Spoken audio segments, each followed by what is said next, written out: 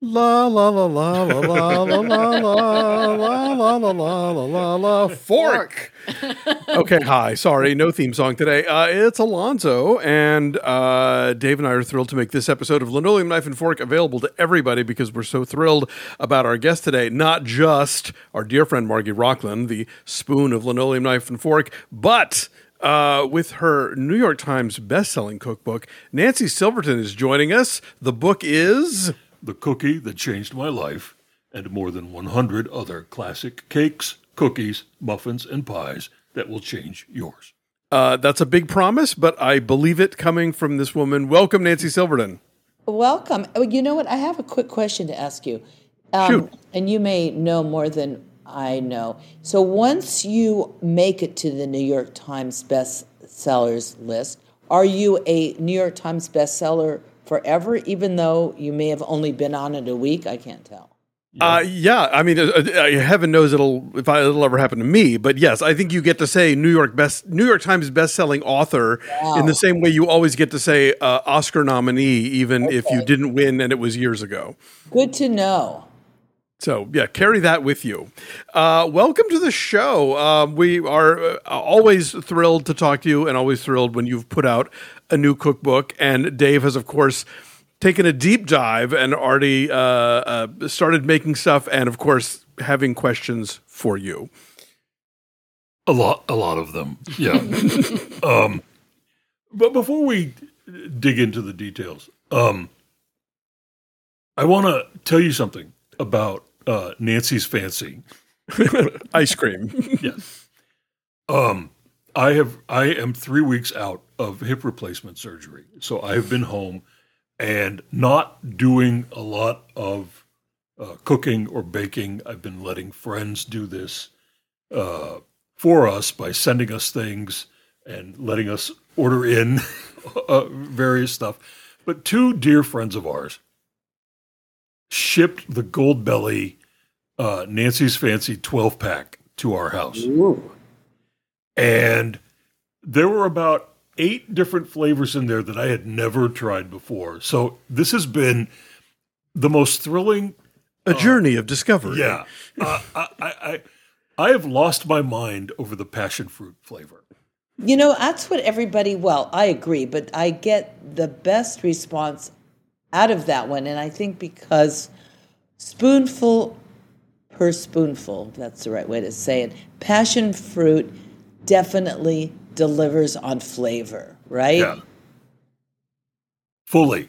Like, it's a punch from the first taste. And by the end of this, it's like a little cup. Like, it's not a full, pint. It's a one person, no sharing kind of thing. And by the end of that little cup, I was like, now I need more of this now, right now. My hip hurts. I need more now. Yeah, my hip hurts. Yeah. It's therapeutic.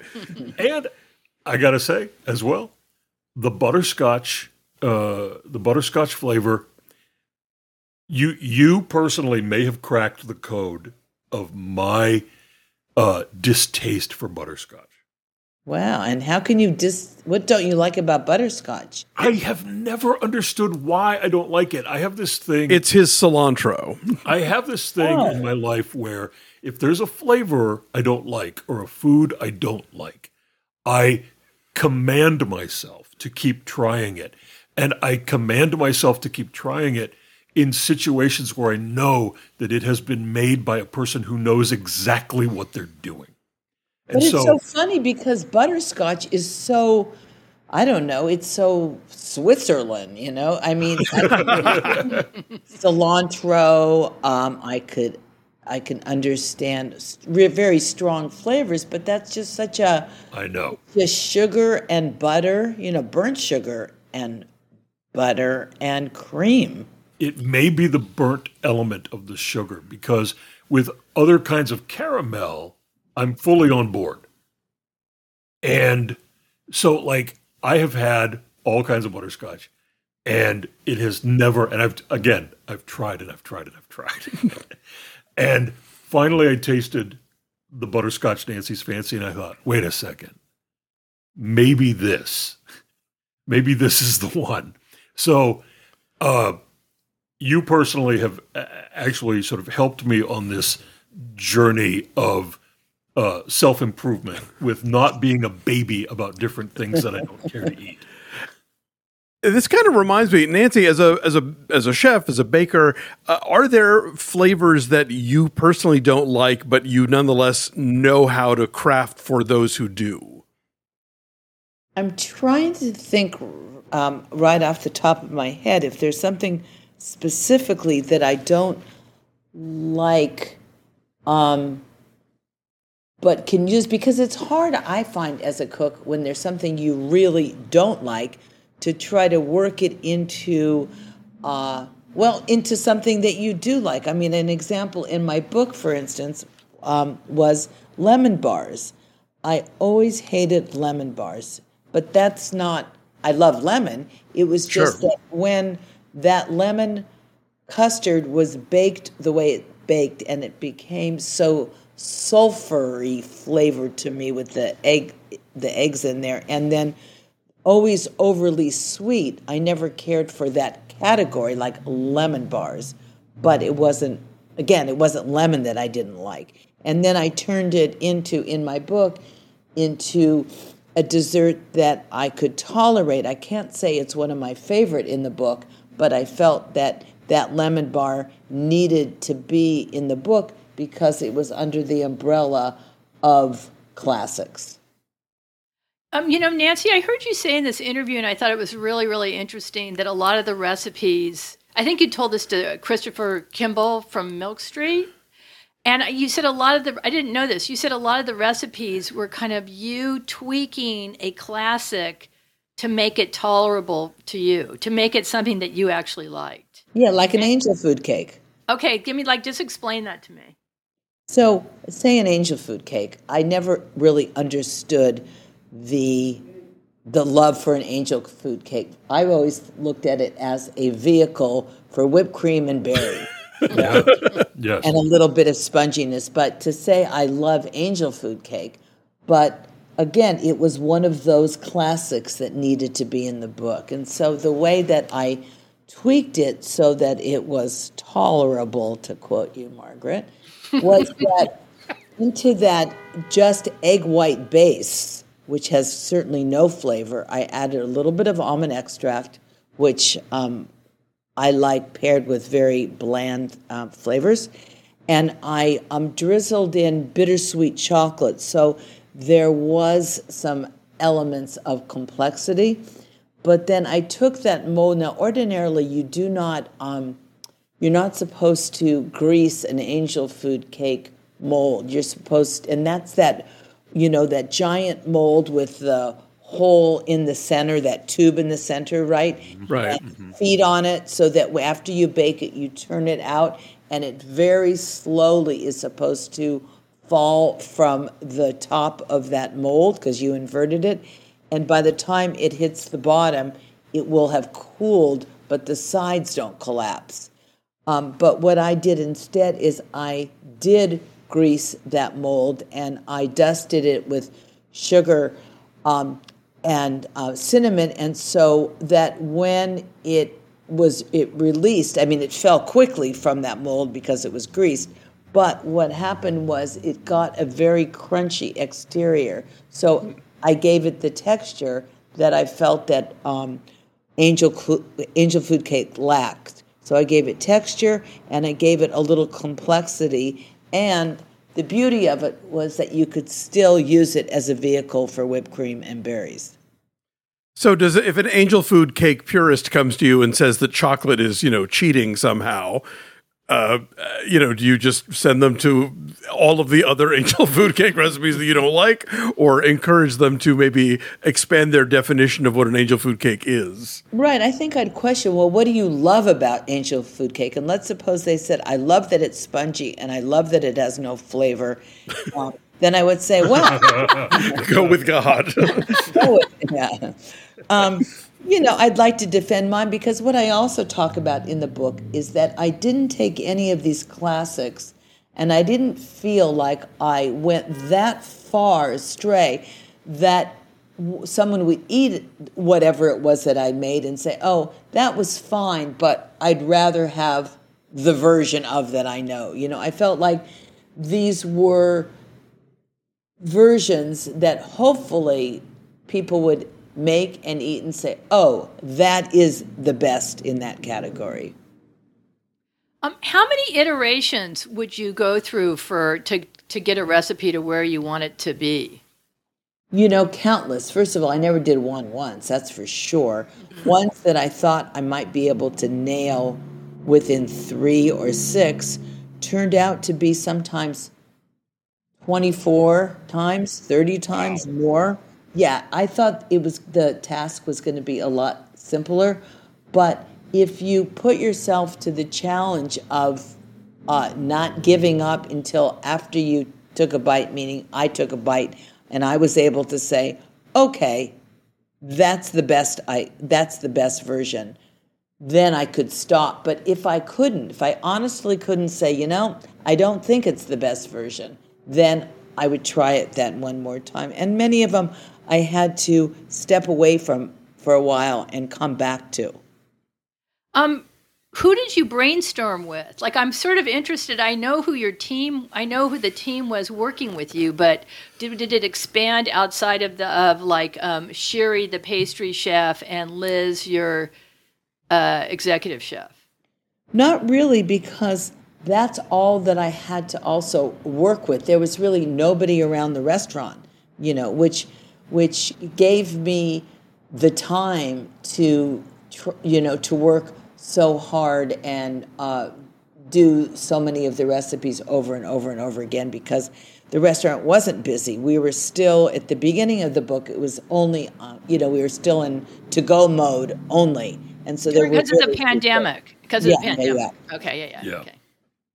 That's really, really interesting. Did you ever have a recipe? Did you ever have to work up a recipe for something that you ate that you remembered, but you couldn't refer back to it? You had to try to duplicate a work towards a flavor that you remembered. Well, there were many of those kinds of memories. One in particular, and Margaret, because we grew up together, and I think that our moms cooked very similarly, meaning they were great cooks. They knew what they liked. They weren't cooking food of our generation. Our generation was all about kind of convenience food and food that, the drabbles down the street were eating, which is what I wanted to eat. But my mother didn't cook. And your mom, too, was like a very eccentric a cook. And I think when we look back, we really appreciate it. But one thing I know in my household is we really didn't have sweets. We had ice cream in the freezer for my dad, but we weren't a family where there was a dessert with every meal whatsoever. But one thing my mom bought every once in a while were Sara Lee spice cake.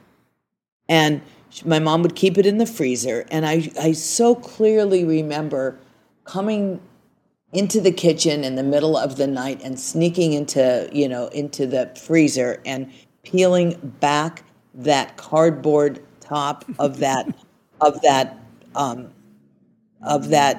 container.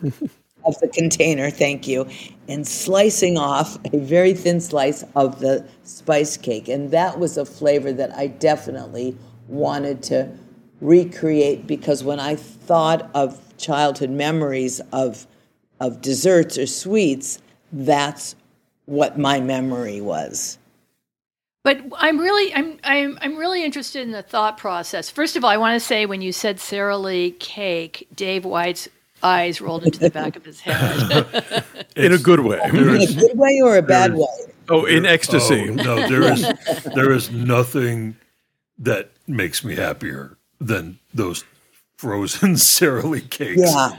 From I was a child in the 70s.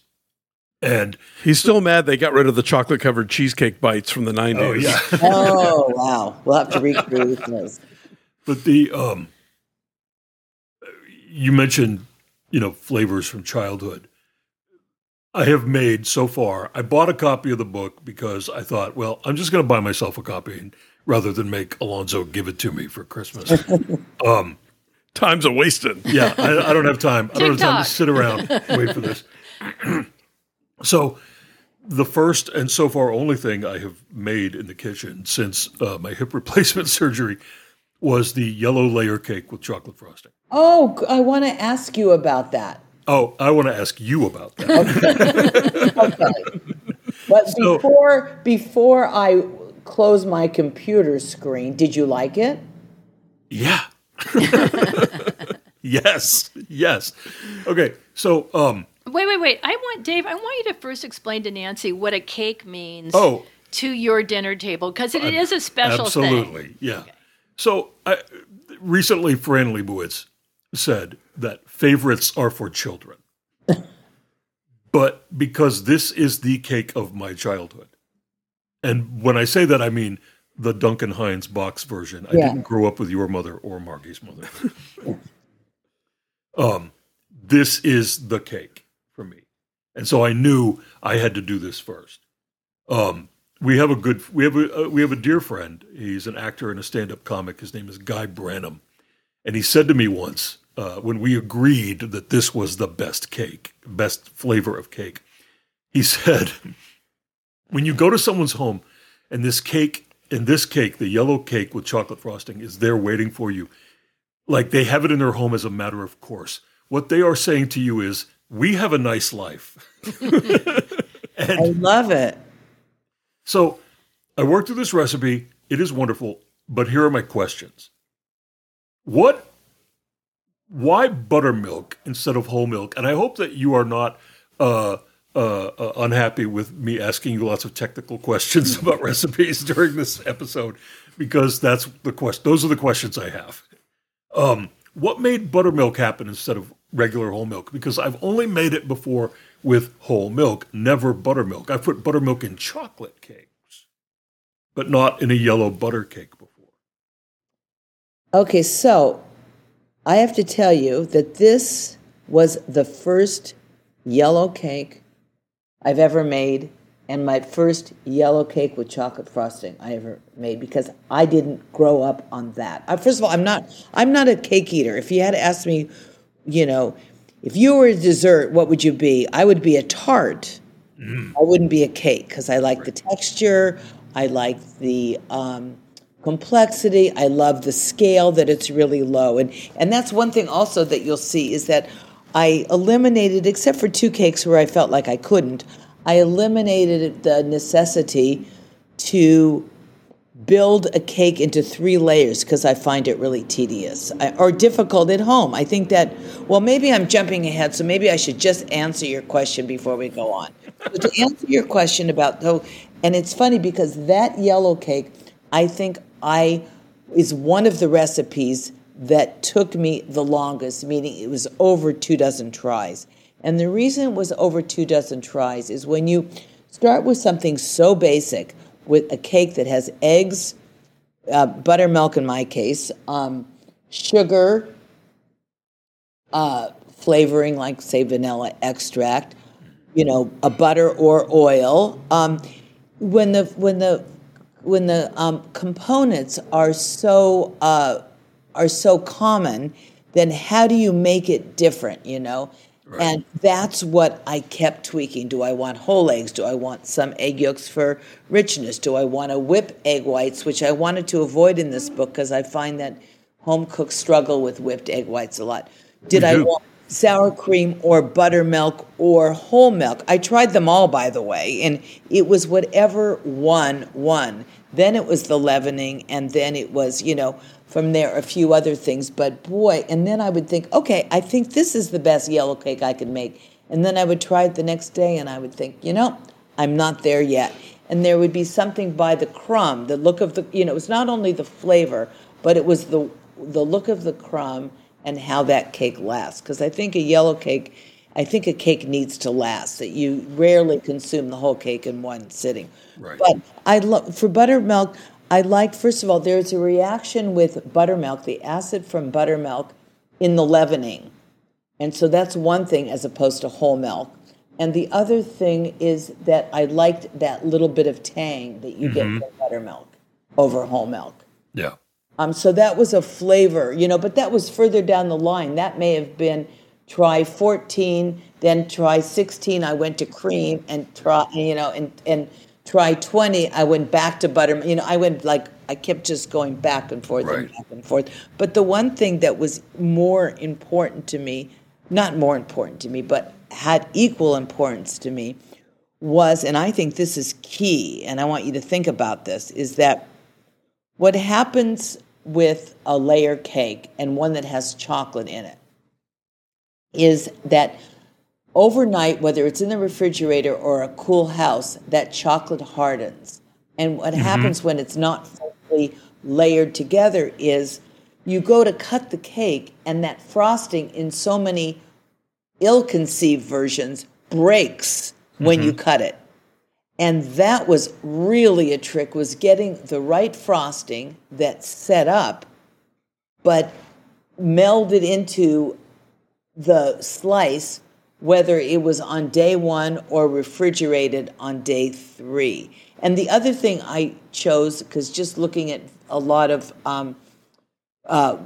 visual yellow cake with chocolate frosting, is that I knew that chocolate could not be a dark chocolate, which is my preference, by the way. Right. I prefer dark chocolate to milk chocolate, but in this case, I think it had to be that lighter chocolate. Both because it's a birthday cake and it's a birthday cake for kids who usually don't like that bittersweet chocolate, but it didn't meld like with a devil's food cake, for instance. I go straight to the dark chocolate. Right. And the other thing was that I find at home, and I just remember to my early struggles when I first attempted to do my first cakes, was you take a big cake, right, and you slice it into 3, and then you stack it, and then you start to see that tower lean, and then you go to the sides, and you see it start to bulge, and you start with every sweep of the outside of the cake, you start to drag in the crumbs of the cake, so your frosting has all the crumbs in it, and I find it's a struggle. And I thought by giving my readers, meaning you, the permission to only go 2 stacks and don't frost the sides, and if you have leftover frosting, serve the leftover frosting on the sides, and people can frost their own portion, But I think it's so much easier to just do the 2. I'll tell you something. If I were a dessert, I would be a cake. And I was a cake boy, and now I'm a cake man. And it is what I want to make, not just for myself, but for friends. Like, we have friends over for dinner routinely. And what I want for them to have is a cake, because it's a beautiful thing to put on the table. And even if if I'm feeling lazy, and I'll use that word on myself, just about myself. If I'm feeling lazy, I will not do the sides, right? That's not lazy, by the way. I'm sorry? I said that's not lazy, because all of a sudden you started calling it like lazy. I said, I'm putting that word on myself. Yeah. Okay.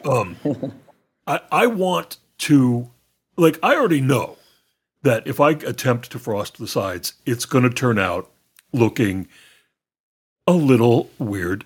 The Heidi Klum used to say on Project Runway that a fashion that someone gave to the competition looked home sewn.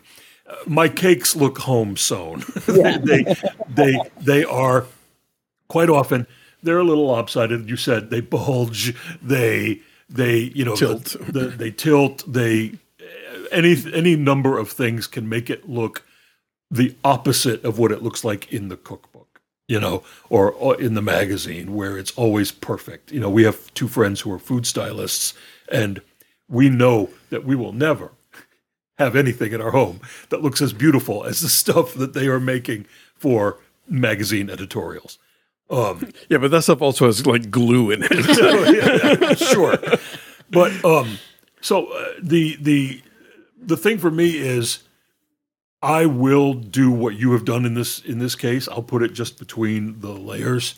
But sometimes I want my friends to be happy with the big 3-layer thing that's sitting on the table, and then they all will laugh at me about how lopsided it looks, and that's kind of fun too. Conversation piece. Yeah. So anyway, I exactly understand what you're saying. I have a question about technique for this particular cake as well. Quite often in a cake recipe, I'll see that the directions involve keeping the batter just moistened, not turned into a smooth, creamy batter. Now, I did it the way you instruct, and I've done this before with other recipes, but it always makes me nervous because it has been hammered into my head not to what other people refer to as overmixing the batter. It works out perfectly here with your recipe, but can you explain the difference between these two methods? Because yours involves adding the butter to the flour and then adding the liquid until it is smooth and creamy. Those are the exact words in the recipe. And every time I hear, I shouldn't say every time, but quite often I hear, don't make it smooth and creamy. Make it just mixed. Don't overbeat. Can you talk about the difference between those two methods? Well, what certain things I don't over mix or incorporate because I'm going to further incorporate it. Like, let's suppose I'm going to be then at the end, I'm going to be stirring in nuts. So it doesn't have to be completely incorporated because then I'm over incorporating, right? Yeah. Or you're going to be adding egg whites anyway or something else. In this case, that notion of don't overmix, what they're talking about is ordinarily the flour, that you want to be careful not to overwork the flour because that can toughen. That the mixture will Right. It'll toughen. In this case, it's really not mixed long enough that I didn't find that it affected the texture of the cake. Right. Next question. I made the banana bread as well.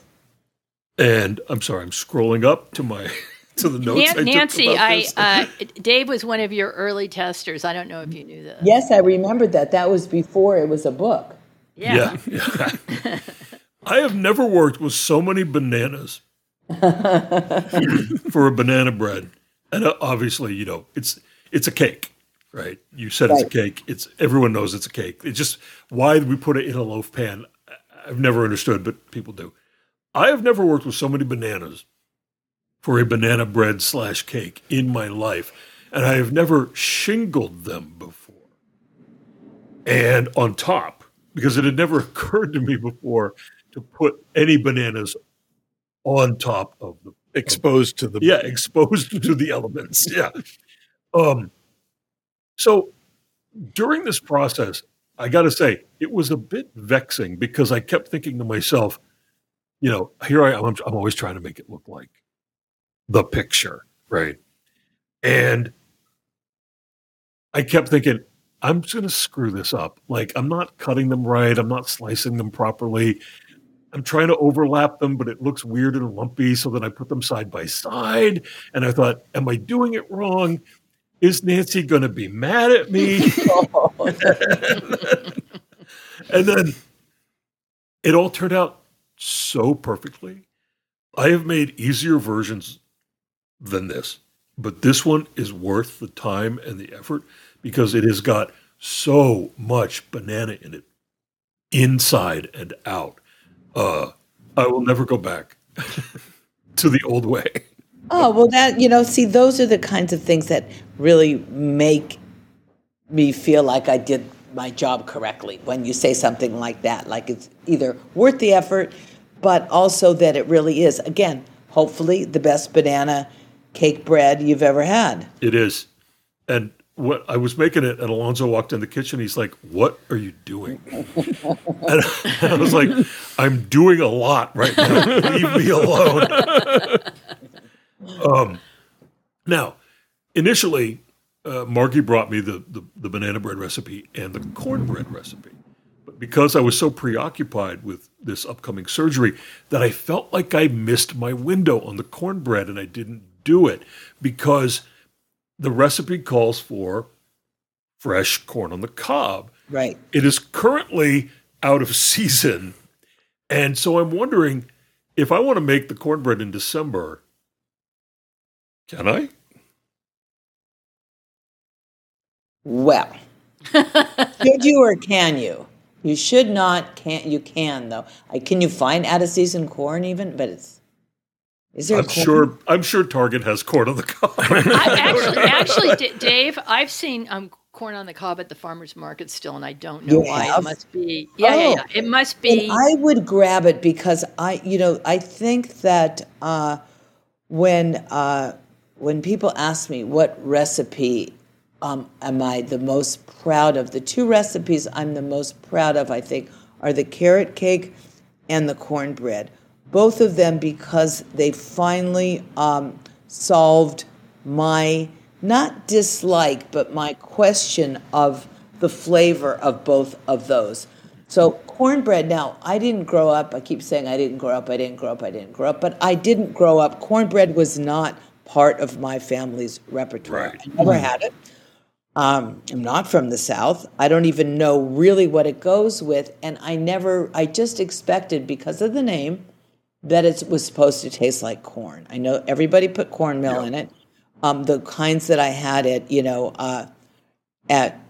at church picnics and at, barbecue joints, they are sweet. They taste more like a cake than a bread.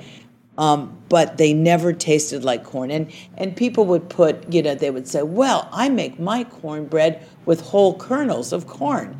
And I'm like, wow, when I eat a piece of cornbread that has a whole kernel of corn, I feel like I want to spit it out. It always feels like a mistake. It doesn't belong there. Like, ooh, there's something in my cornbread. Foreign object. A foreign object, yeah. And so I wanted to put a cornbread in this book, it had to be not only the best version, but I really wanted to make it taste like corn. And so what I did with that was I in my 2 books ago or something, I did have a cornbread in, and I thought I was genius because I took a corn creamer, that's a Japanese sort of stainless, or mine's a stainless steel long. I bought one. Knife. Oh, you bought one, great. And what it does is it actually slashes the corn and causes it the chopped up pieces of corn to release all of that milkiness that's in corn. Now, what I always did is I added that slashed up corn back into my cornbread, and I didn't have the need to spit it out because it was more an integral part of that cornbread rather than chunks of things that you wanted to spit out. But I always discarded that milkiness that was released because as a baker, I would know you can't add all that liquid back into a batter because it's going to make the batter really heavy. Mm-hmm. And so the first thing I did for this one when I was trying out is I thought maybe if I added a can of creamed corn to my cornbread, then it would taste really corny. So I went to Whole Foods, so I was sure that I didn't open up a can of cream corn that had a lot of stabilizers and a lot of additives. But I still opened it up. I took one look at it, and I'm like, I can't do this. So I thought, well, maybe I'll cream my corn like I've always have. I will strain it.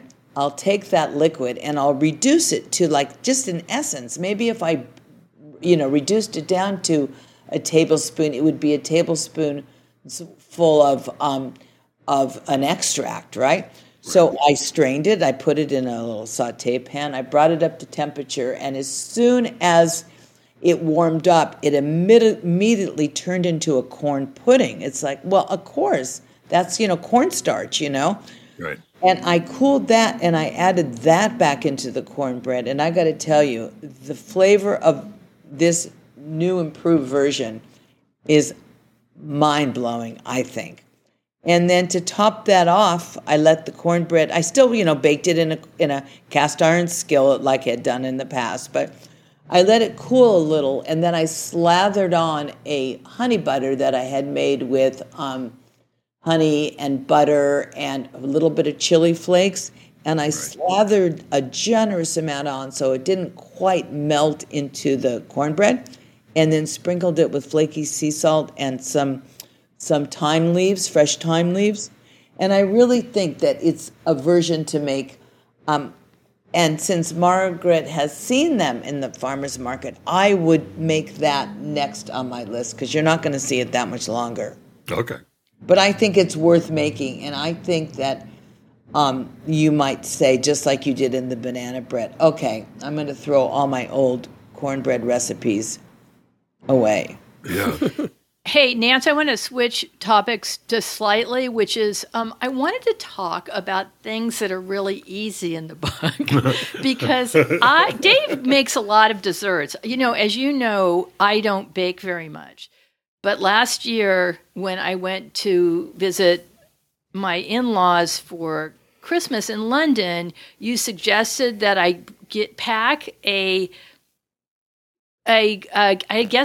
tiny cake tin, and it had like 24 really like quarter-sized bundt cakes, like the size of a quarter. And then you said to bring your olive oil cake recipe. And, it was so easy and such an incredible hit. And I wanted to recommend to listeners that they try, if they don't bake a lot, to try that recipe. But I'm also interested in other recipes that are similar in terms of like you cannot screw it up.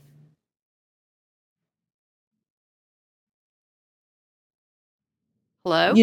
I forgot that I had, can you hear me? Hello? Yeah. I didn't hear you couldn't hear you for a second. Okay. Yeah. So, I forgot that I had given you that recipe because when you first said I'd love to switch gears and talk about some of the really simple ones, it's like, okay, the olive oil cake, you cannot go wrong with there. If you can make a pancake, meaning that you know how to dump dry ingredients into a large bowl, make a well, pour in the liquids, and slowly drag in the flour. If you can make a pancake, you can make these olive oil cakes. And what's great about them is that the batter keeps, certainly up to a week or more. The cakes themselves, when you bake them, they stay for a few days because there's so much olive oil in them, they stay so moist. But those are such a crowd pleaser and easy to make. I forgot about the idea that I did save some of the batter and made more 2 days later. And it was, still incredibly delicious, But Nancy, Yep. is there another recipe that's that simple? Because, it's the holidays and it's really fun to bring something that people will like to a party. But like I said, I didn't know that I had the skills, and that was really satisfying for me. Well, I do think the cookies are pretty straightforward. Again, you don't need a technical skill. It helps to have a freestanding mixer, to cream the butter, but you could have a handheld one, or you really could do them just with softened butter in a bowl. Super easy. I think, like, say, holiday-ish. The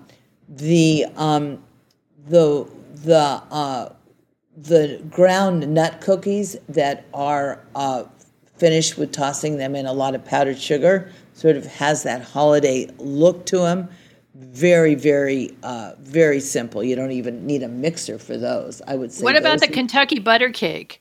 The Kentucky butter cake is also, that was a 1970 Pillsbury Blue Ribbon winner competition, and it's not my recipe. And that's a great suggestion as well. I mean, you do need a mixer, but that's about all, and you need like 5 ingredients, I think. And it's one of the most delicious. You know, when you think of your yellow cake with chocolate frosting, if you want to just make the simplest of all bundt cakes, that Kentucky butter cake definitely is a good answer as well. I think you also described the glaze as like the glaze of a glazed donut. Well, I describe it that way because it's what the texture that the glaze kind of gives or lends to a donut, which is just kind of soft. You know, it has that the thin layer of that kind of crackle, and that's what this does as well. So, Nancy, I'm just curious about this latest book in the context of your work so far. This is your 11th cookbook, Yes. and about half of them have been specifically tied to mozza and kispaka and previous restaurants that you've had. I'm just curious, what was the impetus that right now you really wanted to put out this dessert cookbook? I think it was sort of not selfish, but I sort of recognized the necessity for a book like this if you trust someone like me and in my taste and when I say something's good. And what I'm saying, the reason of the necessity, it's that the good and the bad of the Google now is that the good is that you can find anything in the world that you need. The bad is that when you want to make or bake something really simple, let's say a peanut butter cookie. So you look online for peanut butter cookie, and there will be a suggestion for like 10,000 peanut butter cookies. And so you think, where do I start? I mean, in the good old days when I was baking, I would say, I want to make a peanut butter cookie, and I would look on my bookshelf and I would think about who I thought was my favorite baker at the time, and I would pull that book down and look up to see if they had a peanut butter cookie. But now the resources are unlimited, and so what do you do then? So I thought, the book that I would really want would be the recipes that had all the classics, the things that I really wanted to make and are easy to make at home, but with someone telling me this is the one you should make or this is the version you should make. I love that because I think for my limited, work as an author, my idea has always been I'm writing this book because I want this book to exist. Yeah, and nobody else wrote it first. I mean, that's definitely why I did my bread book. The bread book years and years ago is that when I wrote that, there weren't the bread books. I mean, now there are so many bread books on the shelves now, but at that time there weren't. And I'm like, this book needs to exist. Somebody needs to know how to make a sourdough loaf. And to your point about there being 10,000 peanut butter cookie recipes, it becomes like sifting through nonsense. Yeah. To get to something decent. And I've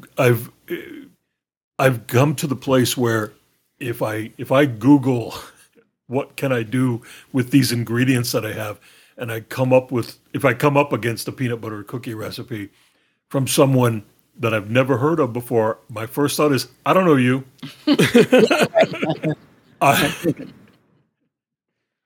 Do you even know what you're talking about? And so it helps someone like me who is always trying to get, I've always described myself as the half-assed home cook. And that is the level of skill set that I think I have. But when I need a recipe, I need to go to someone I already know is a pro at what they've done and can give it to me straight, even if it's not maybe the easiest thing in the world. Speaking of the peanut butter cookie recipe, we have a question from a listener who's also a friend of ours. Our friend Paul Tran is an astonishingly good baker. And he recently moved to England. And he texted me today and said, can you ask Nancy what kind of peanut butter I'm supposed to use in the peanut butter cookie? Because the peanut butter in the UK is weird. And he wants to know what to do. So, I have said always with peanut butter cookies that the most generic is really the best, So I find that, on the Skippies, the Jifs, the Laura Scutters of the world, they really do their job. Cool. But what is there an ingredient or in or missing from UK peanut butter? I don't know. Okay. I don't know. My experience with it is decades old, but I've recently heard from other people, Americans over there, who've said, yeah, it's not the same. I'm sure if he goes to Harrods, he can find an insanely priced jar of Jif. I was going to say, Nancy, I don't know if you've come across these stores in London, because she has a pizzeria there. But there are stores that just cater to selling American foods. And I know because my nephew used to always go buy root beer. Yes. So there are actual stores that you can go to where you can get or whatever. Right. I would like to go back to cake for just a moment, if we can. I have not yet tried the carrot cake recipe, but I'm going to because I love to make. You like carrot cake? I love carrot cake. I love carrot cake too. And I have been, for the past several years, I have been obsessed with the mystery of Toni Morrison's carrot cake. Oh, and what is that? Well, in the documentary about Toni Morrison's life before she passed away, she talked about how, and she was very confident, and I loved this moment in the film. She said, "I make the best carrot cake," and everyone agrees. Everyone who has tasted Toni Morrison's carrot cake agrees she makes the best carrot cake. Wow. And then she would not tell anyone in the documentary what made her carrot cake so good. Her hint was more carrots than you think. And reading through your carrot cake recipe and coming across the idea of roasted carrot puree, which necessarily incorporates more carrots than you'd think, without making it feel like you're just munching on a bunch of grated carrots. Again, I haven't tried your recipe yet, but you may have cracked the code of Toni Morrison's carrot cake. That's funny. Well, and I think what's funny about it, and when you remember I had said a little earlier, the two things that I feel like are my biggest accomplishments, one being that corn muffin or cornbread, and I also have a corn muffin, by the way, and I do the same thing, that adding of that corn pudding that you make from the liquid. The carrot cake, it's the same thing. You can add more. I don't care how many grated carrots you add to a carrot cake. It's not going to give it more carrot flavor. Right. The carrot cake, it was the same thing. It's like, I love the carrot cake, but what do I love about it? Do I love the texture? Because it's made with an oil-based cake, right? Yeah. I mean, I tried butter with my new version, everything. Nope, oil is really the only way to go. So I love the oil. I love the spices, I guess. I love the texture. I love the idea that I'm kind of eating healthy when I eat my carrot cake. A little bit of vegetable, right? But was I really getting the flavor of carrots? And that roasted carrot brings it into the idea that, yes, there is carrot flavor. And why did nobody ever think of that before? Yeah. Yeah, I feel like that when anytime there's an ingredient in a recipe, and I see that it's of just basically a scant amount of that ingredient, I think, why? Why bother? Exactly. Why can't there be more so I can taste it? Well, that's so funny because as soon as the book was released, which was, I forget, November 14th or whatever, the first sort of disgruntled buyer wrote to the publisher and said, I'm going to make those peanut butter cookies, and there's clearly a problem with it because there are 2 tablespoons of vanilla extract in it.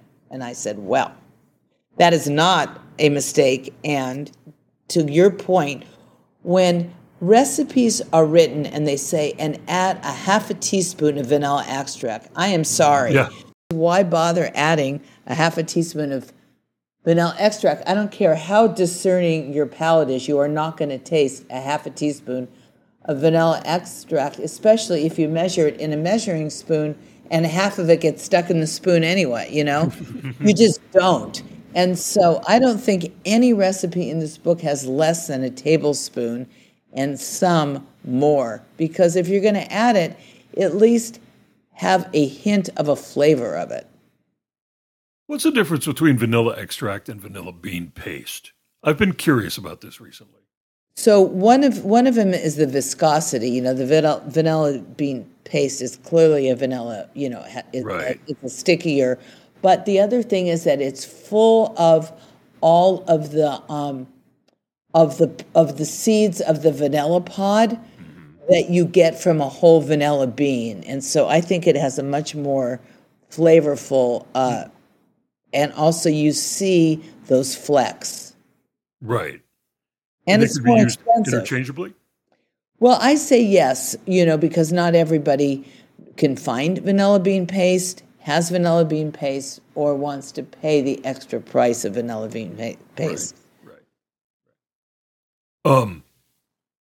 So since we're on the cookies here, Alonzo is the cookie man of the house. He bakes the cookies.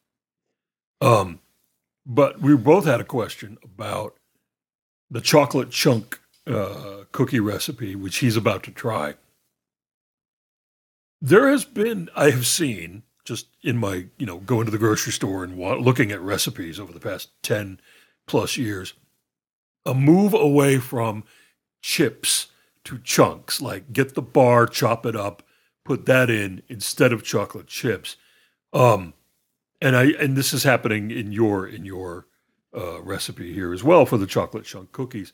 Why do you recommend that versus the chip? First of many reasons. One, and by the way, I've been that convert for years, and in my whole baking career, I think. One is your first visually. Okay, I really don't like the look of that chocolate chip that's in it. It looked like some small animal left some remains in your cookie. But besides visually, I think that it gives you the capability of using a much better chocolate if you buy it in bar form or in chunk form. It's a better chocolate. The ones that we had to use before, those semi-sweet chips, were really an inferior chocolate that also melted very strangely. But then by chopping that chocolate up, you're giving a whole range of sizes too, which makes it visually much more appealing. So I would say visually and flavor-wise, to me, it makes a lot more sense. I've also encountered recipes not for cookies, but for things like shakes, where they say that the chips will give you a sort of a waxy residue that you're not going to get. And I was reminded of my nephew, who's a baker, is always very insistent about grating his own cheese, because he says when you buy grated cheese in the grocery store, that it's been treated with something to make it not clump up and stick together, that's actually kind of also waxy and gross. Yep. I think it's also that grated cheese that I could be wrong. I know this is true with grated Parm, that it's the ends, it's the parts that they can't use, and so they save it all. So you're getting the icky corners that they're going to grate up for you, and then it's going to sit on a shelf for a really long time. So it's not only the best part of the Parm, it's really old. So it's the same idea. Am I right, Nance? Yes, and also I would say that green can. That was not even part of the conversation. I have an affection for what's in that green can, because again, I grew up in a house where nobody cooked anything really. So we're about to wrap up here, right? Yes, we need to let Nancy Before we go, we need to give a shout out to Anne Fishbein. Great Anne Fishbein, who took the photos. I agree. What do you think about those photos? She's so cool, and she's so good at what she does. Yeah. wanted to say that to her. But I just want to talk about this book in particular, me as a reader and as someone who's always trying to do better in the kitchen. I have a few cookbooks on my shelf that feel well beyond my skill set, and they taunt me because I'm afraid to touch them because I've gone through them a few times and thought, I can't do this. Yours challenge me in ways that I am grateful for because they are at a level of, I used to be a school teacher, and the pedagogical thing is comprehensible input. Like, what can this person do? What does this person know? Now, what can we force them to try to do next? And so your books, and I own several of your books, they make me want to practice the thing and be okay with failing until I get it right, whatever it is. Now, obviously, sidebar, I'm also grateful that I can just cry out, Margie, will you ask Nancy why I'm screwing this up? Which is a privilege I know that most people do not have. But what I love most about your books is they're good to read. So many of them are not. I learn just from descriptions of the why before I even get to the how of it. So I'll be reading through a recipe and deciding, can I do this? Am I capable of this? Is there some skill I don't have yet that I've never been able to get quite right? Is this too much for me right now? And I always think, well, I'll just do it. And in time, I'll figure it out. So you set a bar for home cooks that we can all reach a little bit, I think, and it makes us want to reach a little higher. And so that's what I love about this book and what I love about the other books that you've given us in the past. So, thank you. Thank you. I enjoy the writing of, I'm not the writer of any of my cookbooks, and luckily the publisher has always allowed me to put the writer on the cover because I think that's where the writer belongs, Carolyn Carrena. Carolyn Carrena relies so heavily on the writer because that's a really hard part. But she does get the way that I talk and what the things that I think are important to talk about. But I think that, food, I've always said, tastes better with a story. Yeah. And that's what I try to give with each of these recipes because each of them come from a story. Whether it's who inspired it, why I wanted to do it, why I never liked it in the past, all those things. I think once you get down to making it, just kind of makes it either more intriguing or kind of makes it more inviting. Like, wow, that sounds like I would like to be a part of that story. Exactly. Nancy, thank you so much for taking time out to talk to us. Thank you. It's been so fun. Why has it taken this so long for me to be on your podcast? What fun. Well, we're real picky around here about it. Please, we're in the same time zone is very exciting right now. So we had to strike while the iron was hot. Yeah, when you weren't in like Singapore or Italy or exactly Lanai. So hey, the book is The Cookie That Changed My Life. Own it, give it this holiday season. Let it change yours. Thank everybody for listening. Margie, as always, thank you for being here. And hey, if you want more Linoleum Knife and Fork in your life, go to patreon.com/linoleumknife. This is a show we do on the regular for our subscribers. As we describe it, it is a food podcast hosted by two film critics. And this is about the highest level of qualified food discussion we've ever had on this program. But we give it our best shot every week anyway. Until next time, eat them up yum.